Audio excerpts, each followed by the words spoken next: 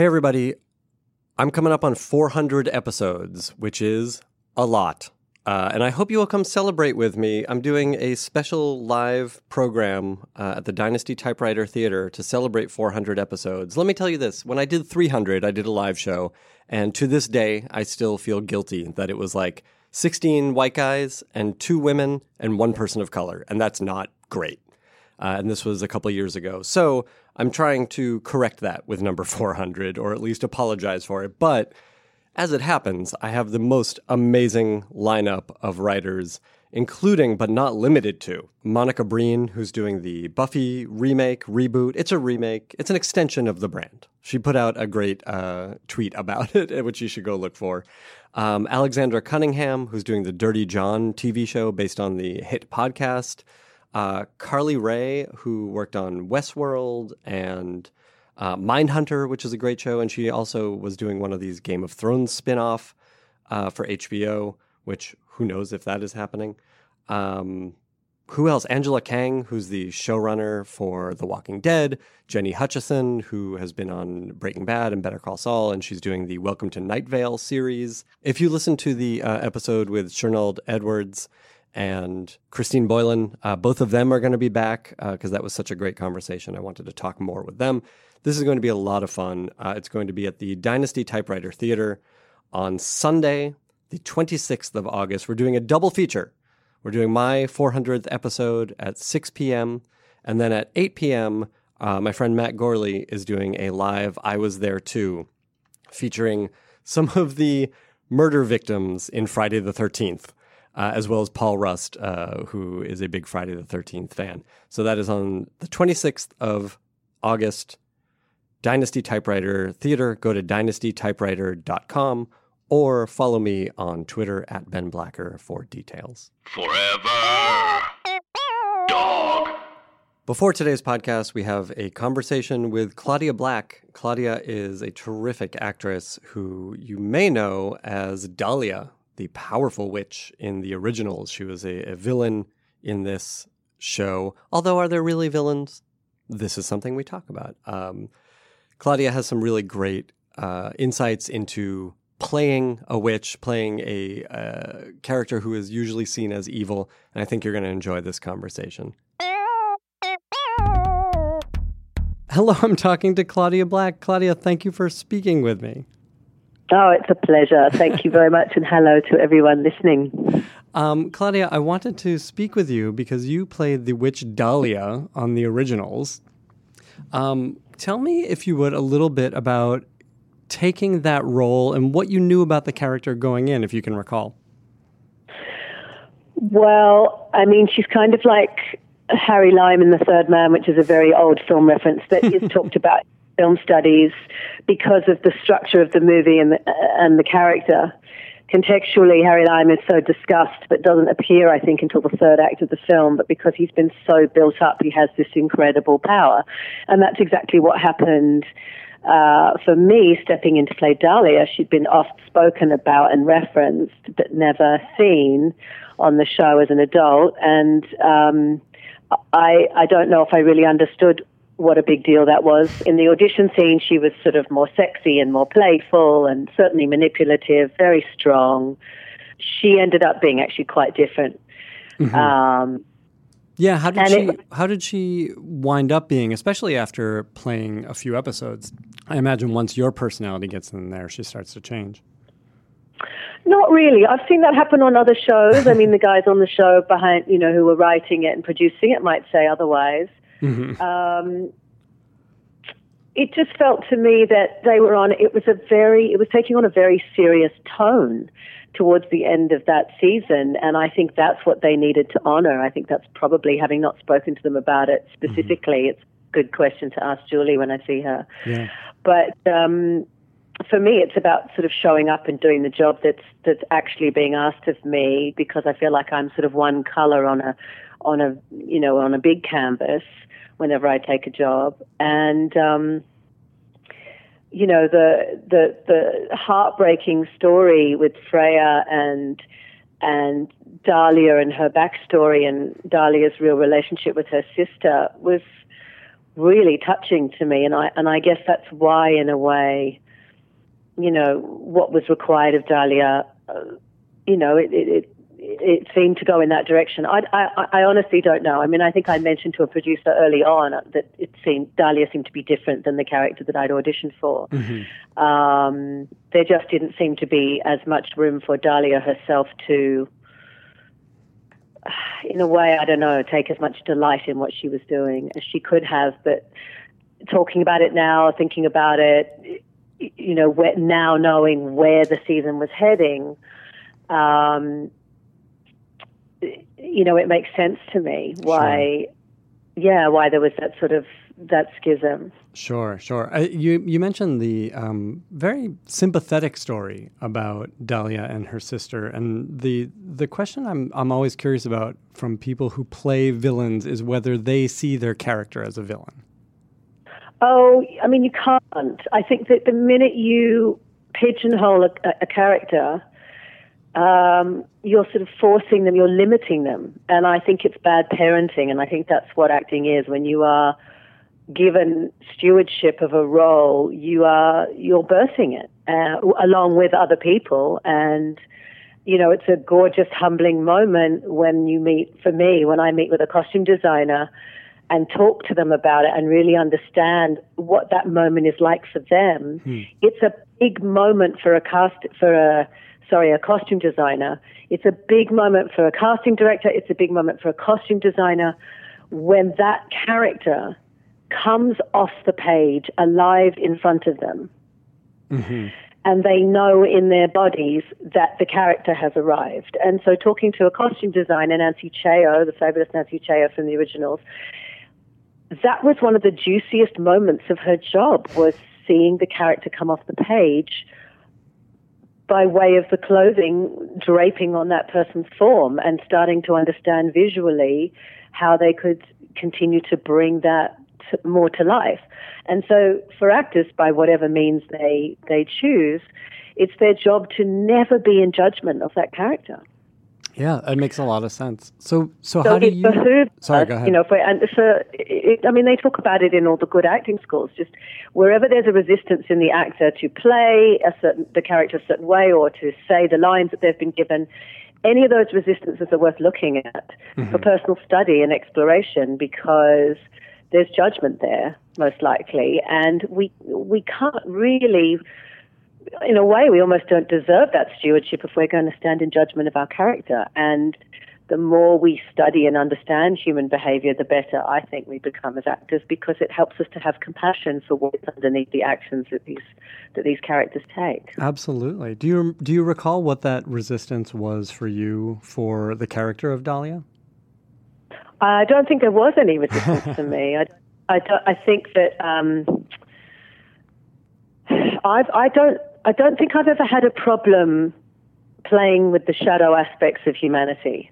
Mm-hmm. And I think that there's probably efficacy in it for me, because I'm a good person in my real life. I identify as a good person. So I wouldn't normally use that term in the sense that, there's a lot of goodness in me and I'm well-intended. I wouldn't say that there are good children and bad children. I think, having become a mother myself, it's really easy to see that often a child's actions, when they're pre-verbal, are misunderstood, and then they can get put on this very negative track for the rest of their lives if someone isn't there to observe them, love them as unconditionally as possible, because I think that's an almost superhuman thing, to be able to love unconditionally, but worth striving for. I think that, it's the same with our acting. We have to, parent these characters and love them into being with the good and with the light and the dark that's within them. And that's what was so great about Dahlia's character. She had this beautiful backstory that made me weep when I saw the other actors playing the roles. I was so touched by what they did in their relationship. It was heartbreaking to witness. Yeah, and all of that said, she is such a sympathetic character. She does have this really moving backstory. She's still framed as the villain in this season. I think fans are always curious to know about the dynamic among actors off screen or, while shooting where, there are shades of goodness and villainy on this show. And how did everybody get along? Did you pick up your roles off screen as well? Oh, God, no. I mean, I had an absolute blast with everyone, and I think it's a testament to Julie and the shows that she's run and been involved with, that she understands the power of an ensemble, and cultures get created because of the type of society we live in. They get created from the top down. And especially once I then moved on to containment, it was extremely evident how important it was to Julie and David, our director, that we get to know each other as soon as possible. I think there are some pitfalls when the cast is younger. I worked on shows in my early 20s where we just didn't know how to set healthy boundaries, and we would end up living in houses together and working together, and there was never any separation. But I think Julie absolutely trusted us, certainly with containment, to just, to get to know each other, get the ball rolling, because I think that especially a television set film, you have more time, but with television, you live and die by your shorthand.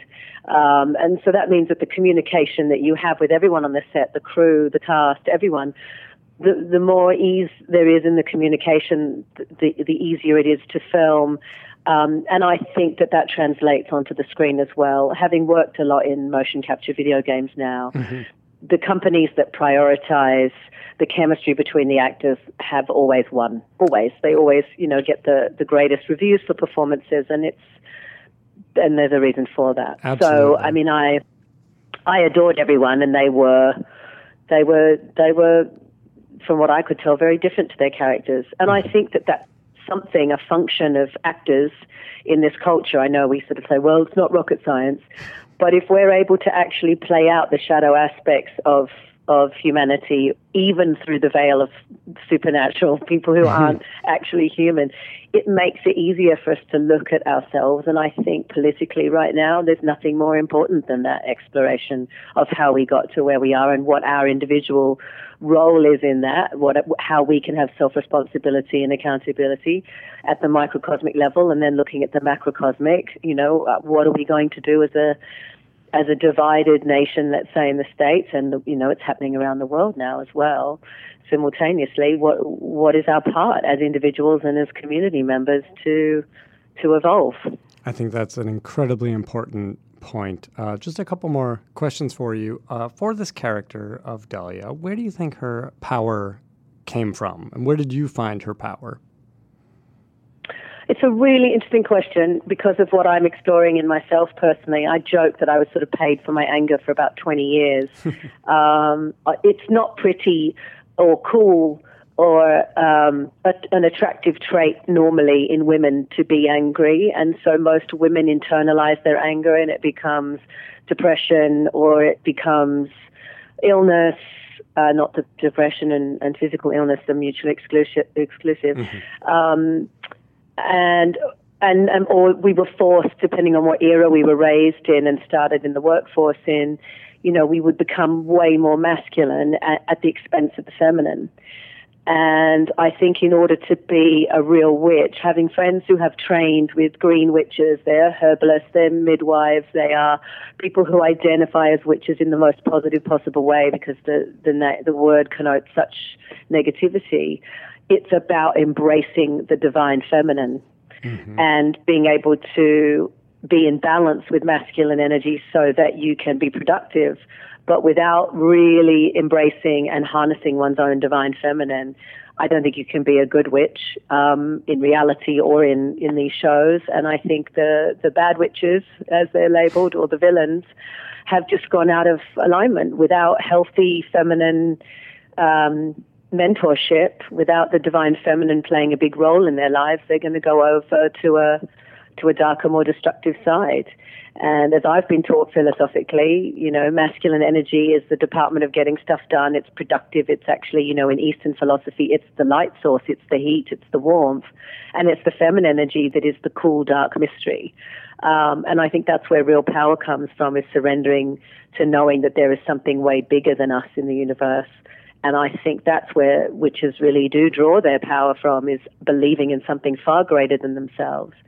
And in the positive female, witch lineages, women were praying for the healing of the earth for centuries, millennia even. And it wasn't until the Dark Ages, when the church were frightened of that power and misunderstood it, that Friday the 13th was considered, was deemed to be a superstitious and unholy day, because people became frightened of the divine feminine. And I think, when we look at what's really happening in our consciousness now, as we try to evolve, I think men need to be given, give themselves permission to reclaim their own divine feminine, so that they can be in balance and not blow up the bloody world. I think that's wonderfully put. Claudia Black, do you have a favorite pop culture witch? A favorite what? Pop culture witch? Oh, I did love Bewitched, I have to say. I think I was probably watching reruns as a kid by the time it came out in Australia. And was it her sister, her naughty sister? Yes, also played by Elizabeth Montgomery. In a black wig. Just kidding. Yeah, I mean, and oh my God, and even just not necessarily a witch, but Jeannie from I Dream of Jeannie. Sure. I mean, these were coming through, I guess, from the 60s, that by the time they came to Australia in the late 70s or 80s, that was sort of the diet of television that we were receiving in Australia. We would get sort of 50% English, maybe, if you watched the BBC, and 50%, if not more, American content. And when you think about the sort of the patriarchal storytelling, there's this woman trapped in a bottle, and her master's wish is her command, and just the way feminine was depicted in all of this story. And that's why partly I'm so grateful to have come through in an era where women were allowed to be angry and ugly, and ugly in their emotions, or unconventionally attractive, or more masculine in their appearance, as I certainly am. I'm not Miss White Picket Fence. But yeah, I mean, it wasn't necessarily witches that it was sort of warriors and soldiers that I first think I identified as a teenager. Mm-hmm. Having grown up as a young girl watching these sort of these shows. The Muppets had a big impact on me archetypally. I thought that was just pure genius. That was amazing to work with the Henderson company down the line. Yeah. But it was when I saw those strong, I saw Sigourney Weaver in Alien, and I saw Linda Hamilton in Terminator, and I just was like, oh, I can do that. Yeah. I know how to do that. And it was part of that new sort of the shift where women were allowed to claim their anger, and we have a lot to be angry about. And I don't know, by the way, my goodness, I've just seen twice Hannah Gadsby's special on Netflix, Nanette. It's incredible. It's an historic piece of storytelling. And my kids and I, at one point we were watching Once Upon a Time, and really enjoying watching all those fairy tales unfold, and seeing them, sort of everything being given a reboot. And it's such an interesting. My younger son came to me a few years ago and said, "Mama, is Batman for kids or for adults?" And I said, "What do you mean? He's a superhero for kids or adults?" And I said, "What an incredible question. Why do you ask that?" And he said, "Well, every time I ask you if I can watch this new movie, you say, no, it's not appropriate for kids. But it's a superhero, like it would be Batman and The Dark Knight Returns and things like that." I would say, wow, I guess because we grew up with them and they were ours, kind of like the baby boomers, we're just not ready to let go of them yet. So they've grown up and gone dark as we have. And we're exploring the more dark aspects of them in a more realistic setting, rather than sort of having the pop, wow, bang, and the sound effects and the underwear on the outside. We've sort of grown that model of superhero. And I think we're doing that too with witches. And it's great to see them shifting into more multi-dimensional, as you say, sympathetic characters. Because villainy isn't born in a vacuum. But it is very interesting with science fiction and fantasy storytelling how valuable it is for Western culture to be, or for cultures in general, to be able to view aspects of humanity, but from an alien or outside perspective, because otherwise it becomes very didactic and very shaming. Mm-hmm. So it's sort of, I think it's an easier pill to swallow when we endow other creatures with the villainy. Mm-hmm. I think you've been an important part of the ongoing conversation in maturing these sort of character tropes. Please tell people where they can find you online and what's coming up for you next. I'm a funny participant when it comes to social media. I've actually grown to, I like the community that can evolve on Twitter. So I guess it's at Claudia Black or what am I on Twitter? Good Lord. We'll find it and link to it. Okay. And I'm the Claudia Black at Instagram because there's already another Claudia Black. How dare she out there? And I love interacting with people if they can be respectful. I love if they teach me and have a different opinion to me about things. I actually invite that discussion. I'm online to learn. I believe sort of someone did help me and set up a Facebook page for me, and I haven't been interacting there directly. But you're more likely to find me on Instagram through imagery and story, and Twitter through politics mostly. Thank you so much for chatting, Claudia. I appreciate it. My absolute pleasure. And I just want to say, vis-a-vis the politics, I just keep getting really frustrated that 45 keeps referring to himself as a witch. Yeah, a witch. This is a witch hunt. Yeah, this ain't a witch hunt, baby. No. This ain't a witch hunt. You got that right. The rest of us who've actually been witches in past lives know what a real witch hunt is.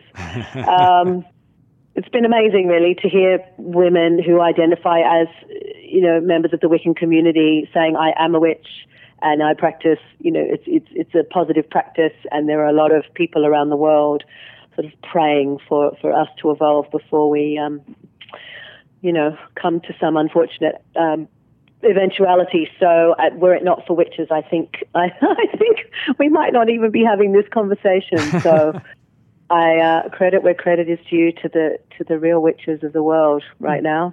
Definitely. Thanks so much. Thank you very much, Ben.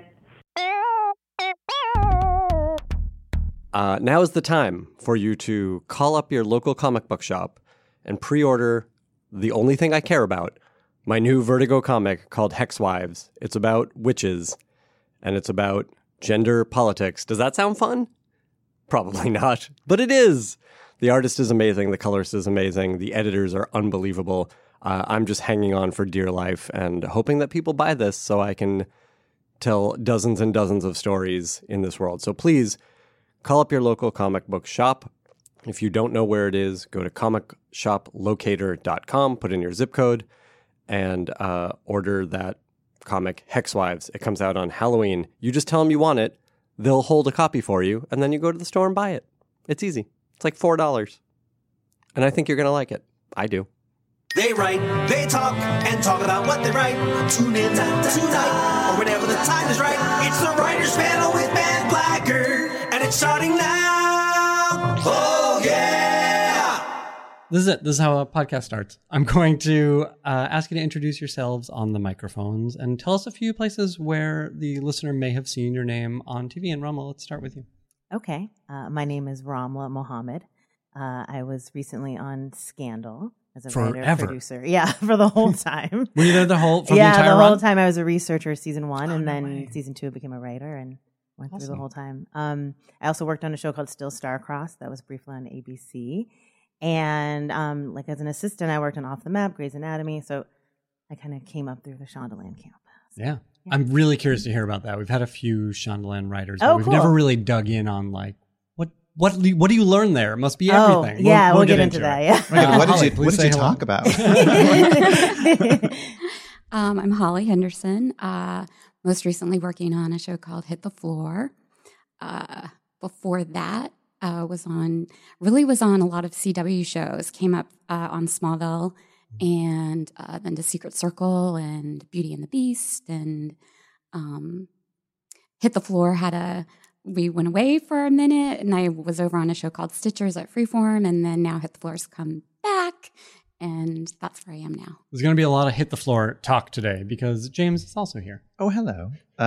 James LaRosa, creator of Hit the Floor. And basically for the last half decade, it's been hit the floor all day, day. And before that, I mean, basically lots of pilots, sort of some schlock TV movies, more pilots before that, some good TV movies. But I have I think a sort of a strange background every time anyone's around me and they talk about all their credits, all the different shows. I didn't really go through the writer's room so much. I was a staff writer on a show called DC back in, I think, the 1800s. It was a mid-season. I remember that show. There's lots of behind-the-scenes reasons to remember that show. Maybe not on screen, but definitely off screen. And then I just kind of pilot, and wound up running a show. Which this comes up every once in a while, and that's sort of been my experience too, is, you know, you can make sort of a decent living for a while, selling a pilot or two every year, and kind of you inch closer to hopefully having them made. So let's talk about breaking in. Let's do that with all of you. James, tell me about that strange way of breaking in, because when you are living that way, it's sort of in fits and starts. Yeah, and so I have a friend, actually my former boss, Margaret Oberman, who teaches sometimes this sort of UCLA extension class about with kids 20-somethings, 30-somethings, kids, I'm now ancient, about breaking in. And she has really all these famous friends who, you know, she was a Saturday Night Live writer. She wrote for Eddie Murphy. And she would have all these really famous people with them and would be like, oh yeah, so, you know, I just remember when when my friend Dan Aykroyd asked me if I want to swing by, and I just don't have that story. Right. But my story is the struggle. I mean, how far back do I go? Yes. I'm curious to see where you want to start. I mean, I'll start in, I'll say this. When I graduated from Syracuse University, as some fabulous people can. Must be nice. 3 years counts. And I moved out to LA and didn't know anybody out here. And so for a couple of years, I was actually Margaret Oberman's writer's assistant. And for those 2 years, I was at my own office with a laser printer, which was very exciting for me because it was inkjet back in my apartment. And I would let me interrupt you for a second. I apologize. I'm going to interrupt Really, this is the juiciest part of my entire my inkjet printer. I mean, well, I want to dig in on something. So, what was she working on at the time? What were you being exposed to? It was at Big Ticket Television, which I think only exists as a Judge Judy. Judge Judy was one of our shows. Yeah. And she had a development deal there, for half hour. And she was always in development and never in production at that time for those 2 years. So really, I just did not do a lot, to be honest. So I had all the time in the world to work on my stuff, really. And it was fun because I got to work for Mr. Spelling it was like a satellite company of and I just grew up on all the spelling shows, so that I just sort of so I got to go to like the spelling Christmas balls, which were amazing. And you meet like the whole cast of 90210 and Melrose Place, and they're all like 4 feet tall, and you're like, this is so crazy.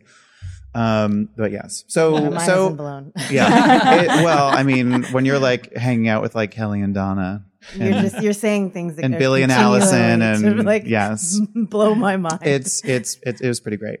But yeah, I wish I could say that it was this sort of life-altering experience where I learned the ins and outs of the business. But really, I learned that you could come into an office that a lot of money gets paid. We had a lot of writers who had deals there. And as I said, Judge Judy was the show that we basically keeping the lights on. Right, that was keeping the lights on. I think they had Moesha. Mm-hmm. Exactly. So, but anyway, it was. So that's interesting. So you weren't getting the hands-on experience, but you did have time to write. So you were sort of writing new stuff for yourself. Yeah, and I had friends that were out. Like they'd leave by 7, they'd be out having the big Hollywood life, and I would stay in my office until 10 p.m. and work on my spec script. So I had like an NYPD Blue. Mm-hmm. I'm really dating this is going to be like a time capsule. We should. I mean, I think we all sort of came up during that era when you wrote a spec of an existing show to get staffed on. Yeah, now show. I won't even read them. If Right, someone no. tries, Spec when, after as spec I, after spec after If spec. there's Yeah. one mission to this podcast, it's to bring back specs, because I think there really I is think no I better agree. indicator of what the job is. Yeah, exactly. I agree. but spec of existing show spec script. Oh God, no, I totally disagree. This You is going to be our wouldn't read first fight. This might be. As I think we all know, in the process of how much your writing is really in an episode, I actually learn more about a writer by their original material than I do by their version of someone else's show. That's just personal. I want to see what words they use. I want to see what characters they create. I want to see what their instincts are.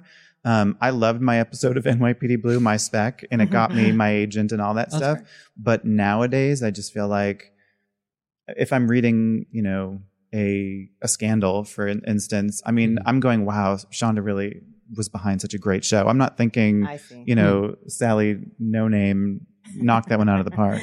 But isn't the job, like, you're hiring these people to emulate your voice on your show? Yes. So what's the indicator of This that? really is Or our do you first just- fight, isn't it? It is. No, I sincerely think there's value in Here's both. here's the safety that I have learned in my job is that it is not the end of the game if a writer turns in a script to me that is not completely in my voice, because I've had it happen. I mean, the showrunner does take that script and then puts it in their own voice. And sometimes it's easier than other times. Sometimes it's brutal and you're like, okay, it's a page one. But in general, I know I can do that. And so That's not the hardest part of your it's job not the anyway. hardest. Well, yes, that's true. But I know that I can create certain types of stories, and if someone can come along and create a different type of story that isn't necessarily my forte, like when Holly and Dawn came along, the sample that I read was like sci-fi basically, and that wasn't my experience, and certainly that's not Hit the Floor. There's no aliens on Hit the Floor. But I was inspired by what they were doing, and also the voice to me was really interesting. And I knew it was theirs as opposed to, you know, Shonda's, or as opposed to, you know, Stephen anyone Bochco's. else's. Right. That's interesting. So you were able to write these specs. You got them into the hands of an agent. It was a long process. And so for 2 years, I would send these query letters out to agents, which I think they still do. I'm not 100% sure. I think it's very hard to get representation these days, from what I understand from doing these classes with Margaret. But at the time, I would send, you know, I would research the shows that I love, the writers that were on them, and send the agent scripts and say, you know, I'm a big fan of your client. I would be a cheaper version of that client. Would you like to read my script? And then I have still to this day a folder full of those letters that I photocopied, and then I would write on them what the assistant would say each time I called. They just, you know, call back in a couple of weeks. Oh, they've been really busy this weekend. Promise this weekend. Oh, it was a award show, whatever. And so for 2 years, and I didn't stop. I'm like, Jefferson, Better Off Dead. I think that, or One Crazy Summer, which is the one with the kid on the bicycle. It's like, I want my $2. Better Off Dead, yeah. That's the one. I was to get my agent, I was that kid. So if I sent you a query letter, you're fucked. Like you are, you know, in my line of sight. You're not getting away. And if you say I'm going to read it or call back or whatever, you will read it and I will call back. They may be giving you the Hollywood no, but you're hearing call back. Exactly, the Hollywood no. And so, and I like, and there are agents who work today who are huge, and I still have that letter. And then of course they're calling me going, oh, I have a client who'd be great on your show. And of course they don't remember that they've just rejected me for 2 years straight. But ultimately, the way that I got my first assistant, my first agent, was because an assistant became an agent who I kind of buddied up to. And so, which is not an uncommon story. We often hear about that, is the assistant who is going to be young and hungry and want to find a hot new client. And if they read something they like, then they may grab you up. Well, and that's for the people I know, the different people who listen to this are both kind of in the game and really trying to be in the game. But as someone who now, and I don't know why I keep isolating myself as saying I'm so old, but as someone who's been doing this for, 20 years. Oh, shit. That's okay. I'm there with you. Okay, good. It's I'm glad we can swear. It's those people are still in the business. Those assistants are still in the business. So if you're gonna, and this is one of the things I always say, if you're gonna be like, don't be an asshole to anybody. If keep people in your life that are solid and good, because they will still be in this business, and you will work with them. You'll be shocked in 20 years. You will need them badly. All right. I want to pause you there, and I want to pick that up in a minute. But Raamla, let's talk about your coming up. It seems like you sort of went through the assistant route. Yes. Is that right? Yes, for sure. I went to grad school. So I'm actually from LA, which I'm one of those weirdos who are actually born and raised here. You're surprisingly normal for that. Yeah, you're so normal. But I didn't, have any connections necessarily. So I was like, well, I want to do this. I want to write. So I went to USC for writing program for 2 years. And then a year after I graduated, I had a friend who worked at private practice as a PA and heard about an opening at Grey's Anatomy. And he was like, send me your resume now, because interesting. Once a job like that opens up, they're getting like 10 or 15 resumes within at least 2 hours. Yeah. And it's not from, monster.com or it's just from people who work there. So I sent my resume and I got the job. And that was season 6 of Grey's. And I was a huge Grey's Anatomy fan. I actually had to kind of downplay how much I loved Grey's Anatomy because I thought they might not hire me because that I might be a crazy person. But I want to stop here and back you up for a minute. At USC, so you knew you wanted to write. Did you know you wanted to write TV? I didn't. It's interesting because I graduated in 2008, and it was kind of at that time when people were starting to talk about showrunners and what TV people did. But I still was kind of into film. And it really wasn't until I started working at Grey's Anatomy that I was like, oh, wait, these people just like sit on these couches and then they talk about stories and then they laugh and then someone comes in and brings them lunch. I was like, no, this is what I want to do for sure. I'm curious about the USC program, knowing that you wanted to write film, knowing that you wanted to write, drama, whatever, narrative. What was the course like? What did you take out of it, or what did you learn that you still use today? I think, it's interesting because there's 2 things that I got out of it. The main thing being just having to write fast. Because I think a lot of times when you're writing on your own, at least for me, I had a full-time job and I was, busy or tired. And I used to live in New York and, be like, I want to go out. And, suddenly you've been working on a script for a year and, life goes by fast. But when I went to USC, it was like a semester. Like you had, 8 to 10 weeks and you had to from start to finish. Yeah. And I just think the fact that I did it was very helpful to me because I think until you do that process very fast, which is what you have to do if you're going to be a professional, and even faster than that. But once you do it, you're like, oh, wait, I don't have to spend, a year of my life on one script. Like I can do this faster. Yeah. And I think that was helpful. And also just the fact that I got my first job was from another colleague, who is everything. And if you're not either if you don't have a famous friend or, if you don't know anyone, I tell people, either try to, go through the agency, like in the mailroom, just start that way, or, go to school or go take extension classes or something just to meet people because that's so key. And that was what was key for me. Growing your network in an organic way, especially. Absolutely. Not going out and chasing people down. Absolutely. Yeah. And, with my peers. And I completely agree. The people who are your peers who are assistants, those people a lot of my friends are, working writers or became development execs from my class, the ones that kept at it. So, I'm a big believer in the no asshole theory because I always say I like 95% of people and the other 5% of people I don't like are just like, and they stick out to me. They stick out like a sore thumb. Absolutely. Yeah. And you remember because you're like, you're not a good person. And you just remember that. And I remember it as when I was an assistant and, you remember it when you're producer level. Well, that's an interesting thing. And this came up in the conversation I just had is like, people treat assistants different than they treat the people they're going to meet, the showrunner, whoever it is. And that says a lot about those people. Yeah. Absolutely. I'm curious to hear about your assistant work, especially that first job. Did you even know what you were in for? It's interesting because I had worked in so many jobs before that. Like I remember getting a letter when I was like 24 that I'd like reached the limit of my social security like points or something, that I had so many jobs that I finally, like you can get yourself. I was like, wow, what is this? Did you start when you were 5? 15. Yeah, I was like 15. I worked at the Gap, and then I worked at Fox Searchlight. I worked at LA Sparks. I was all over the place. So I knew what it was like to be an assistant. But I think, I had a master's degree. I was like 28 when I was getting coffee, PA. Yeah.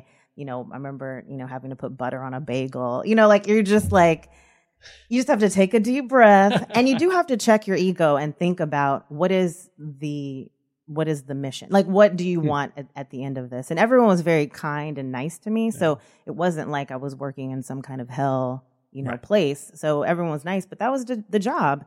And I feel sometimes assistants coming up can be impatient and say, I've been here 6 months and nothing's happened. And you're like, really? Really 6 months? Or like even a year. And I knew the assistant before me had been the writer's PA for 2 years before he got promoted. So I was like, I'm just going to see what happens, and I'm going to work hard and work on my stuff. Yeah. Most importantly. Well, and that's the next part of the question is like, how did you start to make inroads as a writer? So this story I tell people because it's the morning of, so Jenna Bands, I became her assistant for Off the Map, and she was awesome. And she was like, I'm going to read assistant's material, if it's good, I'll staff an assistant. So I was like, yeah, right. She's not going to staff, in my head, because I didn't have anything. So to make myself feel better, I was like, there's no way she's staffing an assistant. And then she did. She staffed one of the assistants who's had a great sample, and he was a hustler, and, he got the job. And I remember going, did I really waste this opportunity to be staffed? And I mean, I was staffed. It took 2 years for me to get staffed after that. But I tell people, I say, I know it's hard to be an assistant and you're tired. And like you said, some people, you going out at 7 p.m. living the Hollywood life. But it's like you do. After that, I was at on the weekends working on my spec. I wrote a Mad Men spec. I wrote a Shameless spec, and I wrote a pilot. And it was like, I was like, never again. Never again am I going to be in this environment where people are willing to read my stuff and not have anything. I think there's a lot more opportunity in this town than people consider. Yeah. Because it's so hard to break in. And so I think you're kind of like, oh, okay, so it's not going to happen. Because it's true. It is a crazy lottery. Like you have to really hit 6 super numbers to even be able to get in the door. Yeah. But once you're in the area, there's a lot of opportunity. You just have to be that person. Like when I think, I'm sure all of us actually, there's a time when it's midnight and you're at work and you're exhausted and you're like, holy hell. And if you have someone there who's an assistant who is just there with you and has that you can rely on them and they're in the trenches with you, that person I can guarantee you is going to get some sort of reward. Mm-hmm. Yeah, for sure. Absolutely. And there's also, it seems like you learned this the hard way, but being ready for that opportunity, right? Having the material. And so it's like being physically ready, but also being emotionally ready. You told yourself that this wouldn't happen. Exactly. And also I think too, keeping going, because sometimes people miss out on opportunities and they go, well, then it's not, if it didn't happen this one time, it's never going to happen. Yeah. It's easy to be discouraged in this business. Yeah. But it's like, if I just knew I had been through other jobs, and I was like, I don't think there's anything else I'm qualified to do. So I really hope this works out. So I just said, I'm just going to try it until, And, when I became a writer, when I was on Scandal, I was still the youngest person on the show at 31 or, whatever. So I think there are a lot of myths about, people say, oh, well, I'm already in my mid-30s and it's too late. It's like, no, we had a writer, Paul Davies, who came on Scandal as a staff writer, and he was, had been a lawyer the whole career, and, went on to create For the People. And, it's, so I think I tell people, I'm like, if you really know you want to do this, you have to be dedicated. Well, and that's everything you're saying is the same mentality when you're sending the stupid fucking query letter to an agent. Exactly. After a year, you're like, this is humiliating. And yet I'm not stopping. And and you didn't stop. No. Exactly. Tenacity, it really, there's something to it in this business. Yeah. And so I just want to sort of skip ahead a little bit. Was it while you did the Disney ABC program? Yeah, right? I did the Disney. Was that while ABC. you were assistanting? That was while I was an assistant. So Scandal, I got to Scandal and was a researcher on Scandal. Oh, right. And we found out we got 7 episodes. And this is in 2011. This is not now when everyone's very happy about 7 episodes. This was like, oh, okay, so this is going to be a 1-season show. I didn't realize that was the first order. So that was the order. And it was going to be like in April or something. It just felt like it wasn't going to last. And I was like, oh, my job will be over in October. I need to do something. And the Disney fellowship, I think it was like in 3 weeks or something when it was due, and I just hustled. I was like, I talked to my old bosses to get Mark Wilding and Jenna Bands. I said, oh, can you please write me some recommendations? And I had, at that time they required 2 specs, and I only had 1. And these require specs of existing shows. Most of the fellowships. A lot of those fellowships. I think some of them now will accept like an original pilot and a spec, or there's usually like, I think you can write a pilot too, but I think initially you do need a spec. And so I wrote a Mad Men spec in 3 weeks. I mean, I was unemployed, but I was like, this is going to happen. Banged it out, yeah. Yeah, and I did. And that was another thing. I was like, so I take, like I said, a year to write 1 script and then 3 weeks to write another. You surprise yourself. Yeah, for sure. Yeah, so I did that, and then I got into the Disney program the next year, and then came back to Scandal through the program. Oh, interesting. Yeah, that was kind of like I got in the program. I was like, so guys, I'm free. Right. They're like, oh, okay. Which, we'll say the people who go through the fellowship are like free staff. The studio pays for them. Yes, exactly. Right? So it was an incentive. It was like my cost to you is nothing. Yeah. So any value I can add was, again, I really believe you have to figure out, your kind of play and how you're gonna. Absolutely. And did you get an agent through the fellowship? No, I got an agent through one of the writers, Jenna, who liked my Shameless. Oh, so even before. And passed it along to UTA. Oh, that's great. And they really liked it. And then I just kept sending UTA samples of things I've been writing. And they're like, you write a lot of stuff. And I said, I don't want any doubt that I'm committed to this. Yeah, show them you can do it. Yeah. I mean, you often hear the story of the writer who has 1 script, right? Yeah. And it may be a great script, but that's not the job. That's not going to get you the work. Absolutely. Yeah. All right, we'll pick up there. Holly, tell us about your breaking in. Where did you come from? How did you decide you want to start doing this for a living? Did you get tricked into it? What happened? No, it was, I had an interesting path, I think, in that I grew up in Virginia, never thinking of California and LA as like somewhere that was just, on another planet. And I went to school and I worked as a social worker for several years, and some life changes happened, and I moved out here to connect with family. And I'd always loved writing. Part of my job at working as a social worker was I would do custody home studies.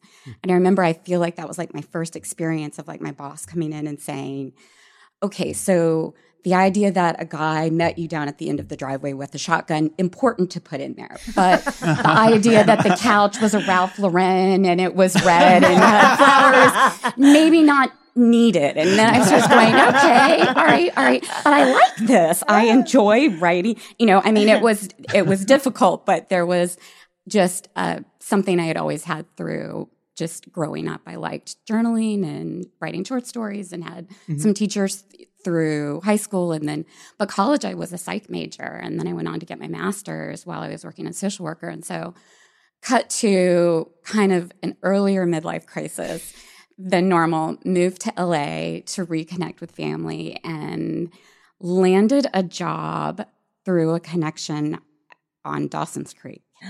And it was its second season. I know. A writing job? What kind of a job? No, it was I went in for the interview and was told I would be the writer's assistant. Okay. And when I walked in that morning, they sat me at the receptionist desk. And this was aging myself, but this was back when everybody who was a writer had their own phone in their office, and there literally was a production secretary, not just a production assistant. So I was like, well, oh, okay. I thought that was going to be the writer's assistant. But okay, all right. I'm going to run with this. And I think Kevin Williamson, I remember, was driving in from his Outer Banks Entertainment, and I they were changing the phone systems, and the writers were all coming in their first day and getting set up. And I think I hung up on him like 4 times. Oh my God. And I thought, my career's over on my very first day. And they were really sweet. Paul Stupin, who was with the show, and it was the 2nd season. And he was basically just go down and hide in the copy room again, copy room, but like hide in the copy room. Well, just don't worry about it. And so I came up on that show and got, eventually moved up to writer's assistant after that first season, and was writing my butt off. I'd have to be there at 8:30 in the morning, and I was living in Studio City, and it was in Santa Monica. So it was a big drive, and you got the idea of the traffic. So I was leaving at 5 in the morning so I could get there to just write for like an hour of quiet time before everybody started coming in the doors. So, and I was taking a lot of classes at UCLA Extension because I was playing catch up because I wasn't, I didn't have that film school background. And I was also seeing, is this really what I want to do? So there's something, let me stop you here for a sec. There's something about getting that writer's assistant job, and there's no preparation for that. None. Like, you were thrown into this, and that was a tough room too. Very, very. How did you even know what to do? I just kind of wing it. I mean, you wing it. You just go, I'm going to check, like you were saying, you just check your ego at the door, because it was literally, but there were a lot of really cool people on that show that I got to like meet, and who were very kind, but there also were a lot of people that were cycling through. Like I think we had a season where we went through 4 showrunners in a season, so it was a lot of like just stay grounded, but there was a lot of positivity, and they gave me opportunities. Like there was a little Dawson's Creek book series, and they're like, do you want to write a couple? Pitch us. And I got to write a couple, and then Dawson's Desktop was this huge big thing that came out where it was, fans could go on and look at like, what was Dawson's homework that, and he wrote a love letter to Joey, and it's in the trash bucket. And, oh my gosh. I wish I knew about that. Okay, but I'm just saying. And I will always feel very fortunate that I got my first spec script on the show off of kind of proving to them, yes, I have writing, and I wrote tons of specs, and they read them, and it went okay. It was one of those where I was like, maybe it came too soon, and I needed more time, and that was a hard lesson learned. But it was a good learning experience. In the minute that it was happening, I was like, oh, okay. So I wrote the spec, or I wrote an episode. They're not going to hire me for next season. Crap. What do you do? And that's where I think, because maybe it was because I wasn't right out of college, and I had already worked in a completely different industry, and I walked in and had to have the hard conversation with my boss to say, what's my role for next season on this show? And had to get the hard feedback, and went, okay, then I'm going to go. And they're like, you can stay. We love you. We will work. And I was like, I think I need to kind of just broaden my wings. And so then I went from show to show to show that got canceled, but learned a lot, got to sit in a lot of writers' rooms, got to see different ways that different writers, like Odyssey 5, Line of Fire. And then finally I moved up from writer's assistant to script coordinating. And I got a job on 24. And that was where I really got it. So it took 4 shows before I got onto a show that I felt very comfortable with my job. I'd been taking more classes and feeling more confident with my writing, and worked for them for 2 years, and got what I think I've heard people call the magical script that finally gets you through the door. And my husband and I had met my husband out here and gotten married, and we were writing together, and we wrote a spec an original. And this guy who was W. Demetrius, I'll throw him a shout out. He was writing on the show, a lower level writer, and he wanted to read something of mine, and we were just become friends. And I said, well, here's, a sample Don and I just wrote. And he read it and he said, Howard Gordon and Joel Surnow and Bob Cochran, they were all developing and they were looking for their next project. And he was like, I think this is what they would, I think they'd love this. So he went in kind of as my champion to say, read it. And so I remember that day Joel had the script printed out in his hand. And as he walked by my office, he said, nighttime reading tonight. And my heart dropped. And I remember driving in, couldn't sleep all night, drove in that next morning, and Bob's car and Joel's car were in the parking lot, which normally I was there first. And I had this like fantasy of thinking they're here to talk to me because they're so blown away by it that this is what they want to do. And they were. Wow. And I was like, it was a wonderful moment. It was the Cinderella moment awesome. Where they pulled me into the office. They said, this is what we want to do. They had Howard on. He was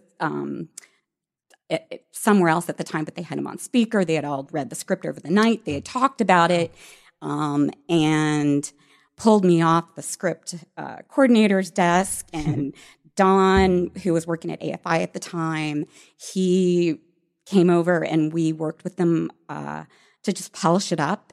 Sold it to 20th Century. That's wild. And it went out and nobody bought it. And we were like, oh, okay, where do we go from here? And while it didn't, nothing happened with it, it was the sample that got us in kind of that, with them being behind it and legitimized it a little bit. Yeah, but it was a quality sample that people could look at and know what you're all about. We got our first job on Smallville. That's great. All right, awesome. I want to ask just to get a little detailed on the difference between writing that Dawson's episode, that freelance episode, and then writing this pilot. And having been in those rooms in between, what are things you picked up in those rooms? What do you think was different about the experience of writing the new script?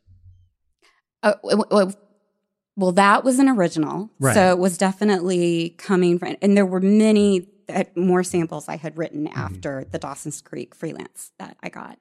There was a lot of chaos that was going on the show, and there wasn't somebody that was really firmly running the ship when that freelance was written. So there were things that now, like, for example, when I went on to Smallville, Don and I were a team. Al Goff and Miles Millar created the show. We're a team. They love to hire teams. But when we walked in the first day, we were given this kind of list of rules a young staff writer should know when you are coming into the room. What the was do's on and this don'ts. List? Best list ever. It was go up check your ego at the door. As a staff writer in the room, it was a big room. It was I think we had 12 people.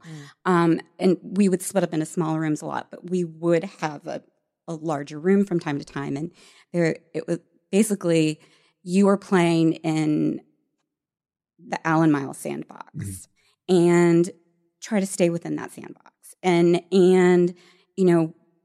work within the parameters, as well as, going up the hill was a term used a lot, which is go up once. If your idea is rejected, don't sulk. Don't, keep invested.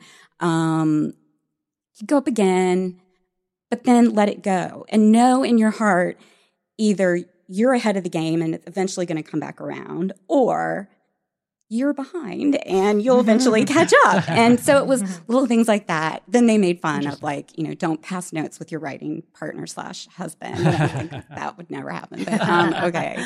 And just kind of really feeling the vibe of the room and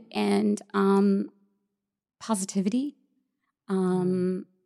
don't fall asleep. I mean, I've been in rooms where people have fallen asleep. That's good advice. Yeah, in general. you would think, but all this talk. I will just stop there. I No, don't it's know. funny. It's all this talk about how hard it is to break in and all this stuff. And then people listening are like, who the fuck's falling asleep in a writer's room? I'll tell you. It Yeah. can happen. It happens.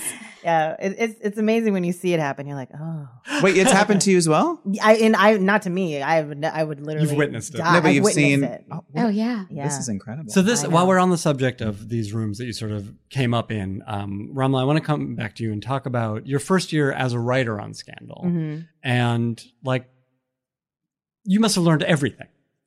Yeah, I mean, but also it is so terrifying. Like thinking about season 2 versus season 7.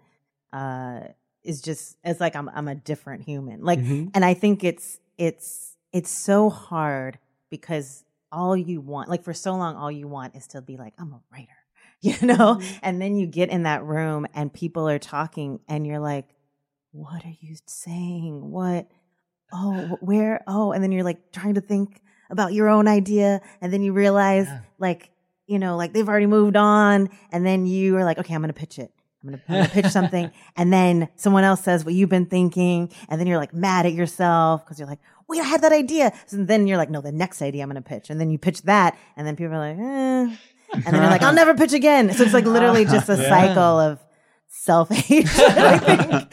So how do you learn to sort of keep sane in that and navigate the room? I realized that I needed to figure out what was going to be my contribution to the room. Like, what am I good at as a human to be good in this room? And the one thing is that I was like a genuine fan of the show, and like I think a lot of people write, you write on shows and you like the show, but you go home and whatever. But I was like, I was kind of like the prototypical Scandal audience, like black woman in her like mid-30s, like eating popcorn and wine. Like I remember one time I was just eating popcorn and wine and I was like, oh my God, like I'm just doing this like without like not consciously. A little on the nose. Exactly. Yeah. So I would just remember, like I would watch cuts and I would, make sure I read all the revisions coming out and I would just remember everything about the show. Like I'd be like, oh well, in episode 211 we did that, or episode, and they'd be like, you're so weird, but at the same time they'd look to me to be like, did we do that? Or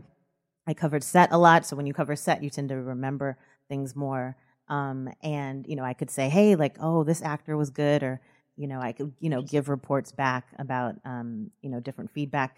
And on Scandal we had a lot of media stuff that had to be written, even though it's kind of in the background of scenes. So I would just write them all, like without it. I would just be like, I'll write them. Yeah. I'll write them. And it was a, great way to show my boss how I could write. Yeah. And both of you have mentioned this, that these opportunities come up, especially for assistants or young writers. Oh, yeah. And you say yes to them. You say yes. And because sometimes if it's a 2-page scene, you have to write a 2-page scene to match. Yeah. And what in the background of the news thing. So or writing audition sides. Writing on sides, writing sides. Anything. Again, the ego thing. It's like just don't think. Well, I don't. I'm above that. Yeah. Like you're like, nope, I'll do it. Nope, I'll stay here. I'll be times it's like I would cancel things, but nope, I'll stay. I'll help. And if you're above that, you won't get asked again. Yeah. Do you know what I'm saying? You won't. Well, okay, she's not interested. Yeah. Exactly. Yeah. But also besides that, that's how I learned. I learned a lot. Shonda would come in, read a script and she'd come in and give notes and, I'd take down the notes. And it took a long time because she really is just like so brilliant where you're just, we'd spend a week trying to figure out something and then she'd just come and be like, oh no, it's that, move that, and you're like, what? How did you figure that out? So, but I will say after, and I think this is true for everyone in the room, we had a pretty big room too, like, 12 or so people, 12, 13 at one point. But you just it just is time. And I think sometimes people don't want to be patient to just take the time and absorb it and be like, it's okay if, you're not, the best at whatever part this is. I always felt like I got stronger in the room. I was really strong in the room. And then there were certain types of scenes I could do well on the page. And there's certain types of scenes I just couldn't write, and that was fine. But I knew what my strengths were and what my strengths were. I really tried to, push that as far as I can. Yeah. What were the types of scenes that you felt strong in? Anything sassy, pretty much. Anything where someone is throwing some shade at someone, being mean. It's like, I don't know, like I'm a pretty nice person, but I think my inner wannabe mean girl that's not really there comes out. Sure. It's a good way to get that out. Yeah, it just gets it out. It's kind of like, I guess, like drama people are funny, or like comedy people are kind of like sad. You know how that happens? Yeah. So just, again, I think you have to be honest with yourself as a writer, for sure, and be okay, with the weaknesses, and figure out how you're going to make those not weaknesses. Like my hero Beyonce, I'm wearing a Beyonce shirt. Yeah. Who just keeps getting better. Despite all of her weaknesses. Despite all her weaknesses. Still haven't found one. Every time you're like, this is the best she can do, you're wrong. And then you see Beychella and you're like, oh my God. That's what I think that's what we all aspire to. Absolutely. There's something, both of you brought up about coming up in these rooms, which is to sort of let go of ego and be willing to learn.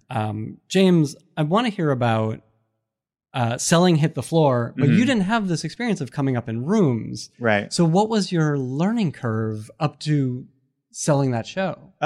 So this kind of goes back to keeping good people in your life. And so... I was on DC as a staff writer, and then I thought, okay, this is great. I've broken in. I'm just going to go from staff to staff to staff. It's finally happening, and that wasn't happening. It would come down to like me and someone else, and that other person just must have been like just that much better. I don't know. But then I met a woman named Maggie Molina at a drinks party. She was friends with someone else that worked at Big Ticket Television. And I remember, just to date it for everybody, our debate was Britney versus Christina. And I'm pretty sure we're on the same side, and it wasn't much of a debate. But anyway, but it was just going out for a night of drinks, what have you. And then she's like, oh, you should come in and, you're a writer, you should come in and pitch, some things. And pretty immediately I had actually 2 movies. She at the time, she was head of original movies at MTV. And so almost immediately I had 2 movies with her set up, just because we just kind of grooved. We're very pop culture oriented, and so then I kind of got into the TV movie world, and eventually it became. But I was still taking staffing meetings, but it became very clear to me that I couldn't fake it.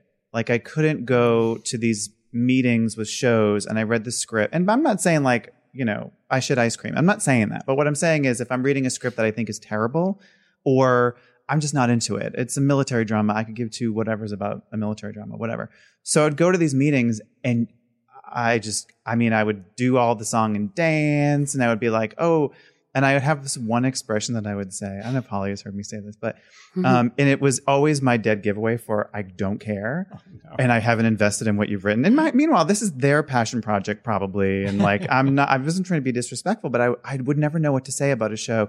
Oh, it takes place in South Beach, and it's this, it's models and young kids, and there's guns. I don't care anyway. So I would say, oh, I can see the billboard.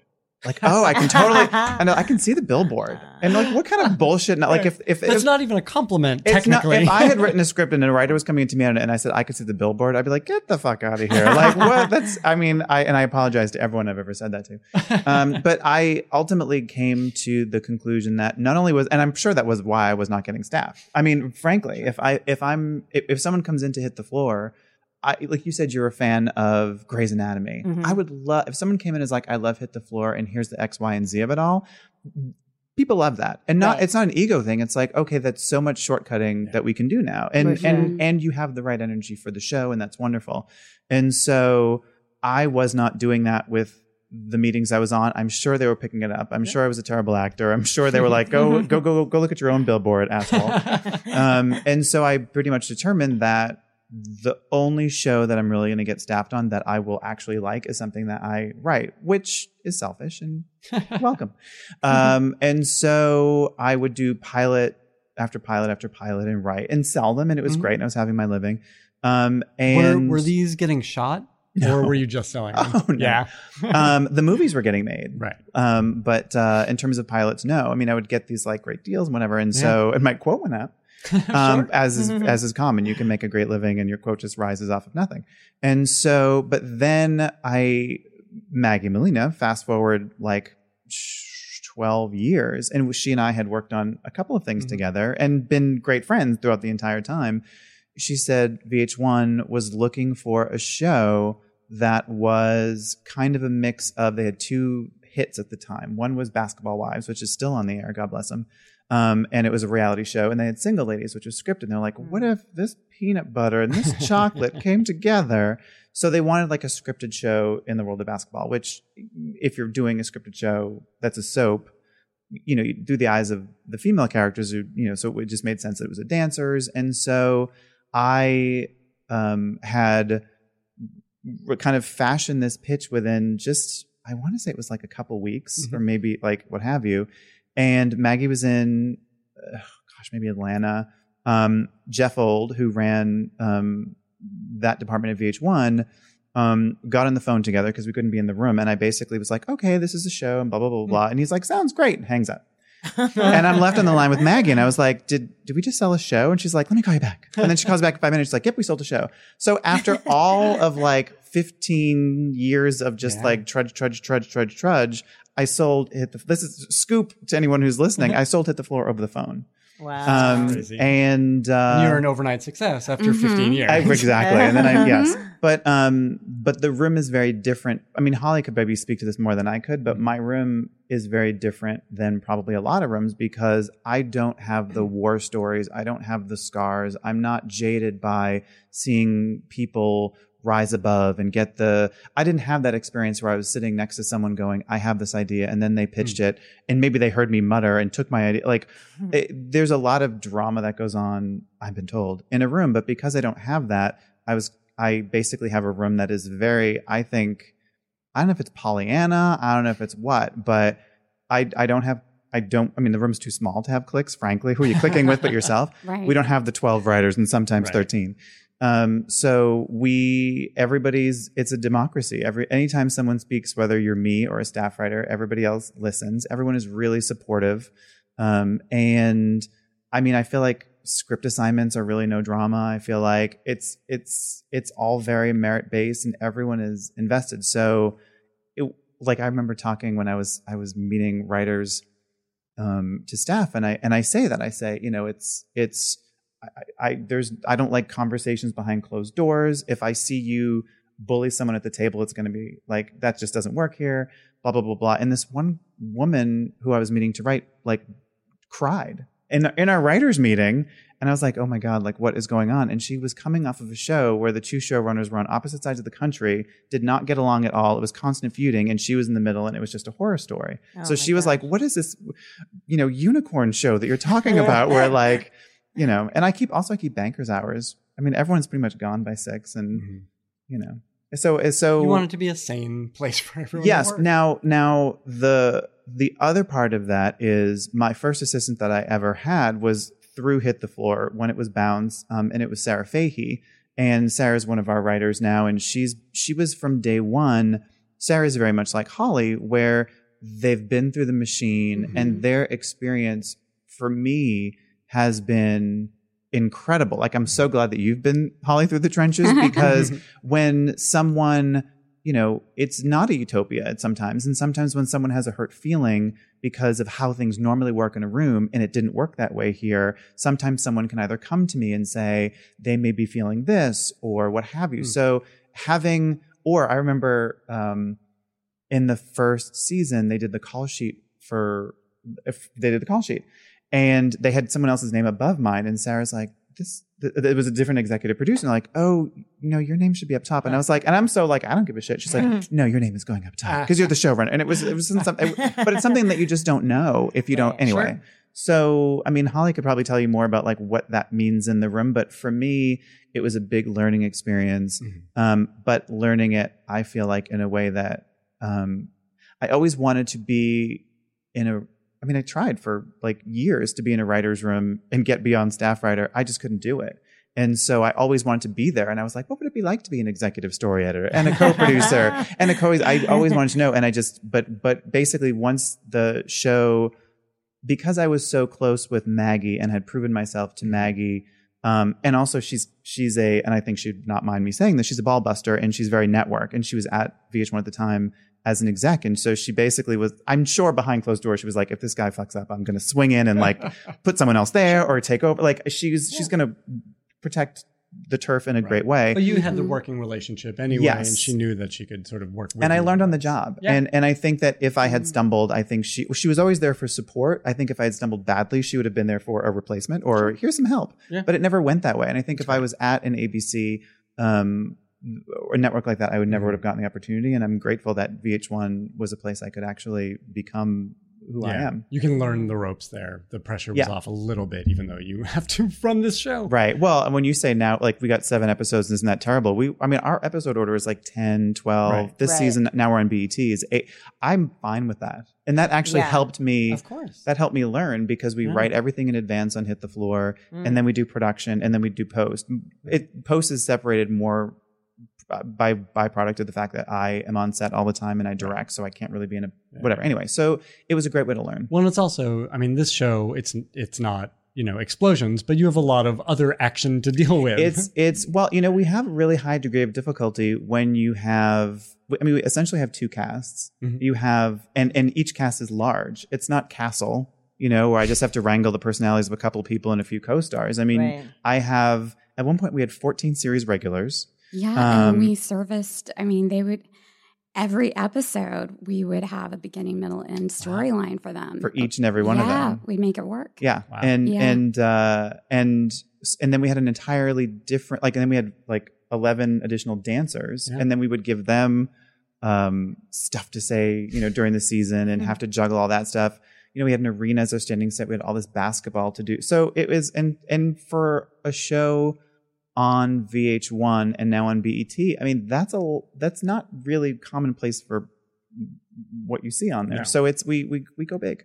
Yeah, and it's a lot of moving parts, and it's a lot to keep track of. I want to ask very briefly, Raamla, about, because you were there for the entire run of Scandal, about bringing that show in for a landing. Oh, well, I will say, I think we all felt, how to say, #grateful, #blessed. That we knew it was ending. I think that is such a great thing to know. Okay, this is the last season. What can we do? Oh, we can push this further. Oh, we can kill this character and not have to think about, what the repercussions of it will be next season. But I think it was difficult because, there are a lot of kind of, I wouldn't say disagreements, but different opinions about how to end the show. I was the kind of romance person, every third episode I'd be Shonda come in and I'd be so what's happening with Olivia and Fitz, and then she's like, oh my gosh, please stop.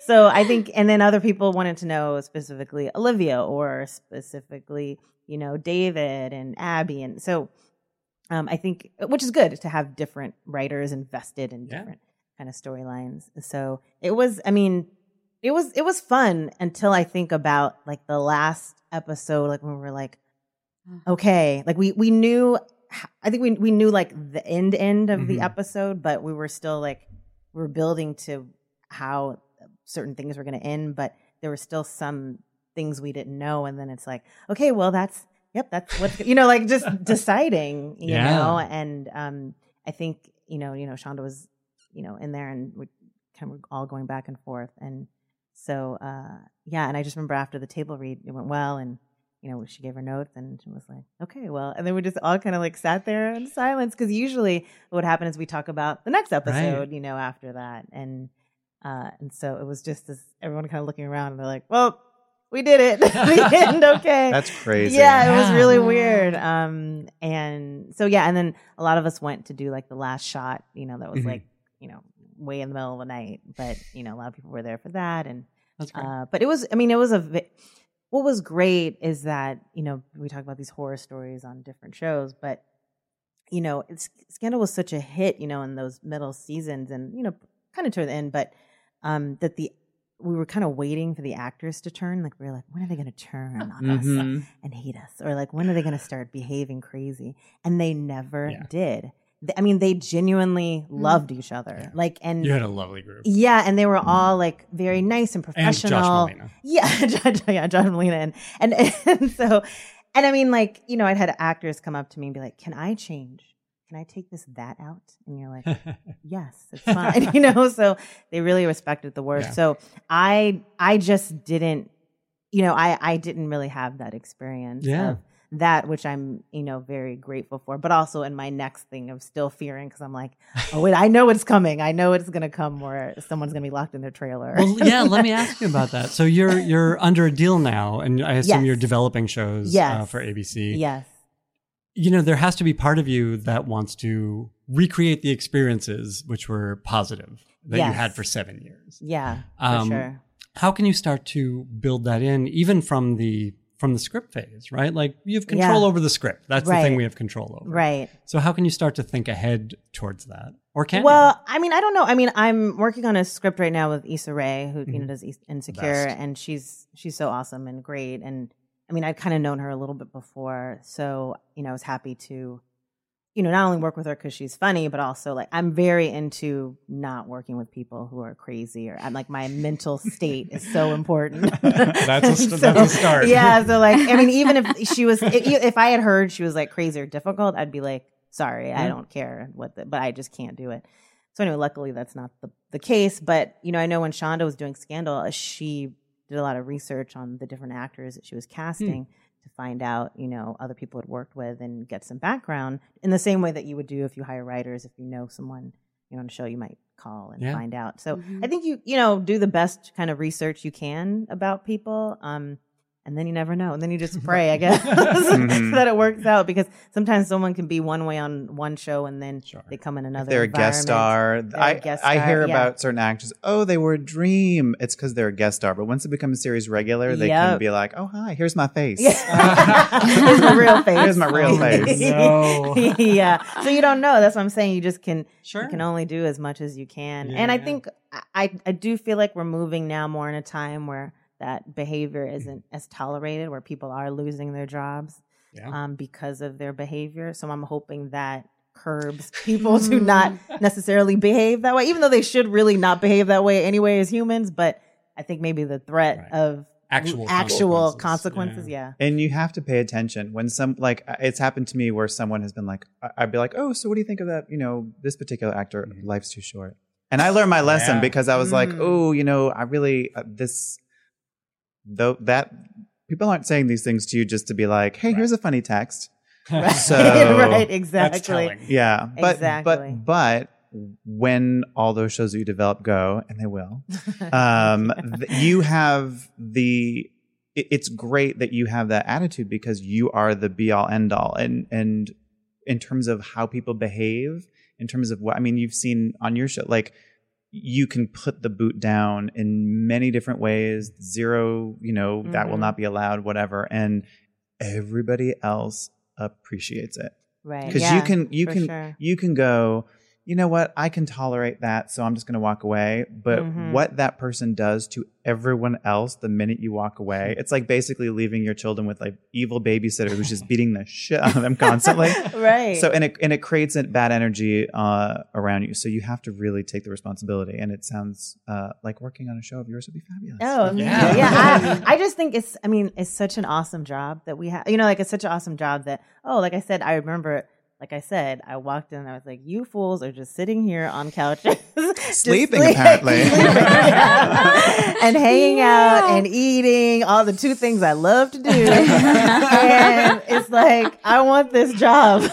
And so and again, like, I mean, and, you know, working on Scandal, sometimes we had some, you know, late nights. And during those times, especially 22 episodes, oh my gosh, it's too much sometimes. Yeah. But everyone was very like, you know, sometimes we get into crazy laughter. We had fun. But again, I agree. Life is too short. And it's like, why ruin this perfect thing we have where we all make a bunch of money and we get to work like, you know, normal hours for the most part and have lives and don't take it for granted. Yeah, don't take it for granted. And I just that's what I mean. Like, I'm not interested in if someone is poisoned, like, you're out. Like, I can't you're not going to mess up our little fun time that we're all having. Yeah, that's great to hear. I want to ask very briefly. So the 4th season of Hit the Floor, yes, sir, starts July 10th. 10th. Ooh, that's right? soon. It's 10 very p.m. soon. 10 p.m. So 10 as of this release, it'll have been on for a couple weeks. People Yes. can catch up. You're on BET now. How many seasons was VH1? 3. Okay, so this 3 is the and a first summer season on special, BET. which has always been sort of lumped in with season 3. Yeah. Sure. But this is the first season on BET. Correct. Was there a rethinking? Did you get new direction from a new network, or were they like, we love that, give it to us? They said, we love that, give it to us. Awesome. It was the only thing that BET said to me was, they were like, would you like to come over? And I was like, absolutely. We were never canceled, but we were sort of sitting around kind of waiting while there's so much stuff that goes on at networks and stuff that the fans and even the producers don't understand. And so we're just sort of kind of, okay, what's going on? What's happening? And then BET's like, we'd love to actually, because there were some other shows that were doing musical chairs at the time, like I think it was American Wife. Is that what it's called? The Sure. Kyle Richards show, American Woman. Oh, American Woman. That wasn't meant for Paramount. Neither was like, so the shows were sort of moving around, and so BET snagged us, and they said basically be Hit the Floor. You have a great fan base, and they were fans as well. And so they just said there was nothing, and we do things a little bit differently on the show than stuff that I personally have seen on BET. And so I was wondering how certain things would go over, and those are never conversations. That's great. Ever. And they've been really fantastic to us. And you know, taking shows over, I think is tricky. And I think, fans are very vocal, and there may have been instances in the past where shows didn't make the jump as they would have preferred. And so I think there's always an amount of how is this show going to be? Because God bless our fans, they love the show. And having it be different is a tricky thing. And so I'm excited for them to see, and they will by the time this drops, as they say. That is the same show. We're missing a few people, but we have new energy in there, which is really fantastic. That's great. Congrats. I want to wrap up by asking you all what you are watching on television these days. What's getting you excited or inspired? What are you talking about with your friends? You're ready to go. No, I just was like, because I think of when people are like, what do you watch? I'm like, what do I watch? I just watched, my boyfriend and I watched The Staircase. Yeah. And that was a lot for me. And he just got me into Luther, which I'd never seen. I know her name, yeah. I've downloaded scripts to just read their really? scripts. Yes, oh, it's so good. Yes, That's it funny. is so amazing. So good. But I like Game of Thrones. I watched The Americans, and I like Dear White People. I'm like, Handmaid's Tale. I watch a lot of TV. I'm definitely watching Hit the Floor, though. Yeah. I am. Yes. You were saying, we were talking about this. Yeah. So I know, started. but I wanted. I want to know, like, how do you write the dance sequences? Do you kind of just write dance sequence and then someone's Atlanta Burns. Yeah, exactly. Well, so we make sure that the dance has something to do with story. So we don't just go insert dance here and it could be any sort of nonsense. If we know we have a rivalry, or if we know that we have some murder is going to be revealed, whatever it is. Right. So we have a dance that makes that relevant. And then we have an amazing choreographer named Michael Rooney. And our dancers are like beasts. They're incredible. And so we work out kind of the vibe of the dance, what it looks like, what it feels like, the song, and then we get it all together that way. But so we give some direction, but we also let, the people who can actually choreograph do their thing. Yeah. I totally just and stole your question. You used to dance. Oh yeah, I used to dance, and I really appreciate it because I've seen some Hit the Floor, and I really appreciate watching shows about dance. Where people can dance. Yeah. These are real dancers. It's real dancers. Our actors that are dancers dance, and our ballers ball. Like, we don't have the luxury. We shoot 2 episodes in 13 days. We don't have the luxury of going, and now we're going to, I know. Oh, That's how's that? Does Shonda do that? No, 2 episodes in 13 days. Yes. Oh my God. Yeah. And a lot on location. And on location. We've got a lot of scope to the show. Yeah. So It is. We big hustle. show. We got a good Hustle. transpo department. Yeah. It's- No yeah. wonder. And then no wonder you write. So you write and then you do production stuff. Because you really have to be so judicious with what we know the last scene before the first scene is even shot of a season. Wow. And so that allows us to go, this scene in episode 2, it really has no impact on the finale. So why is it here? Right. And so, That's and good. I think that's great for us because it allows the episodes to be super compact, story-wise, and everything feels relevant because it is. Anyway, not to die. That's really not cool. to die. No, that's die, awesome. Die, Yeah, what's the word? Diverge, Diverge something. Diverge. Diverse. Diverge. Diverse. Just diverse. That's a deep dive. Anyway, sorry. These are good TV answers. James, what are you watching? So when people ask me questions about what you watch, I feel like I always have an immense, Holly knows this, I have an immense amount of guilt because I know I should be watching Game of Thrones. Never seen it. I would, anytime it was like Mad Men I'll or say Breaking Bad. No. You don't watch either? I don't watch anything with elves unless they're saving Christmas. It's just It's incredible. good. I don't want to It's see so- magicians and I shit. know, I agree with that, but then He I said, watched "I don't wanna it see and I was magicians and like, shit." That's so it's soap. amazing. It's I know. great. I know it's an incredible, or like Walking Dead. I just don't, what I actually watch, I don't know if it's because I'm working so much on my own show and watching another scripted show is hard, or I just am the worst poison for this business and all I watch is reality. So We bond there. yes. So I if do you're, hear this a lot from people who Yeah. are in production for a Yeah. lot of the Oh, year or just interesting. working so hard on their own show. well, and They I just wanna bring turn reality off. over. Like this season we have Erica Jane on from Real Housewives of Beverly Hills, just because I was like, come over and play. So I can tell you every Real Housewife from every franchise. I can tell you Amazing. every butterfly that died in the finale of RuPaul. If there's some real rough reality show, although I do have made time for a British baking show. That's the best. Oh, that is but the the old, British you baking. The know, old before one. before all the new Yeah. people came in and took a big crap in the blender. But Yeah, that's good. anyway, Disagree. I Oh. was ready to hate the new hosts, the new judge. I think they're great. here's the thing though. I will admit I haven't seen it, so when I say take a crap, I It's just mean really where's Mary charming. Berry. They're really charming. But I will say this: because I love the drama, I follow on Google and Twitter and all this stuff, all the post breakup and like Yes. what's Paul Hollywood saying about the two ladies and what's the two ladies have to say about like love anything it. that's messy, I watch that. Oh, interesting. Oh, wait, I forgot to add Power. I also watched. So Mm. now I have Hit the Floor Yes. because there's not a lot of things to watch in the summer. Now I have true. Power and Hit the Floor. And I think which they both feel like, Power comes out soon, right? Yes, Yeah. on today. Oh, today. Oh. Hey, everybody, watch Power. You're all set. Holly, give me something good. I am obsessed with Naked and Afraid. Oh, well, we're done here. Yeah. It's specifically Naked and Afraid XL, where it's like a group. Have you not heard of this? I don't know XL. Oh yeah, there's an XL version where it's a group, like they drop 3 groups at different places and they all eventually like, some groups will like implode and others work really well together. And then eventually they'll hook up or one will like go, and it just, can they make it the 41 days or whatever it is? Is this scripted or reality? This is reality. These Okay. people are dropped Thanks. off. I just wanted to point out that you're also a terrible person. Yes, I am. That We're is killing like, this business. Thanks for watching every other show. I'll watch the shows you You're guys. carrying it. Yeah, you guys watch the reality. I will say Bravo. I watch a lot of The Housewives of James. That's where we, like, even daytime, like that's where we initially Yes. bonded in our interview. My Yeah. interview with you is like, I could talk the whole lineup of CBS daytime television Oh my soap. gosh, So that's so soap. But Game of Thrones, The Affair, I'm obsessed with. Those are good soapy shows. for Yeah. sure. Yeah. All right. Despite all of this talk, people should check out Hit the Floor season 4 and watch for whatever Raamla does next. It's going to be great. Thank you all for being here. Thank Thank you. you. That was so fun.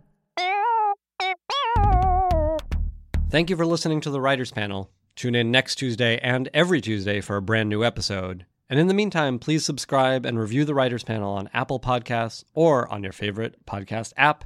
And follow me on Twitter at Ben Blacker, just like it sounds. And let me know who you want to have on the show.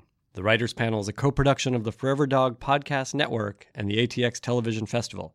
You can listen to more Forever Dog podcasts at foreverdogpodcast.com and keep up with the ATX Fest throughout the year at atxfestival.com. Thank you, and see you next week. Well, you'll hear me next week. Thanks for subscribing. Forever. Dog. This has been a Forever Dog production. Executive produced by Brett Boehm, Joe Cilio, and Alex Ramsey. For more original podcasts, please visit foreverdogpodcasts.com and subscribe to our shows on Apple Podcasts, Spotify, or wherever you get your podcasts. Keep up with the latest Forever Dog news by following us on Twitter and Instagram @ForeverDogTeam and liking our page on Facebook.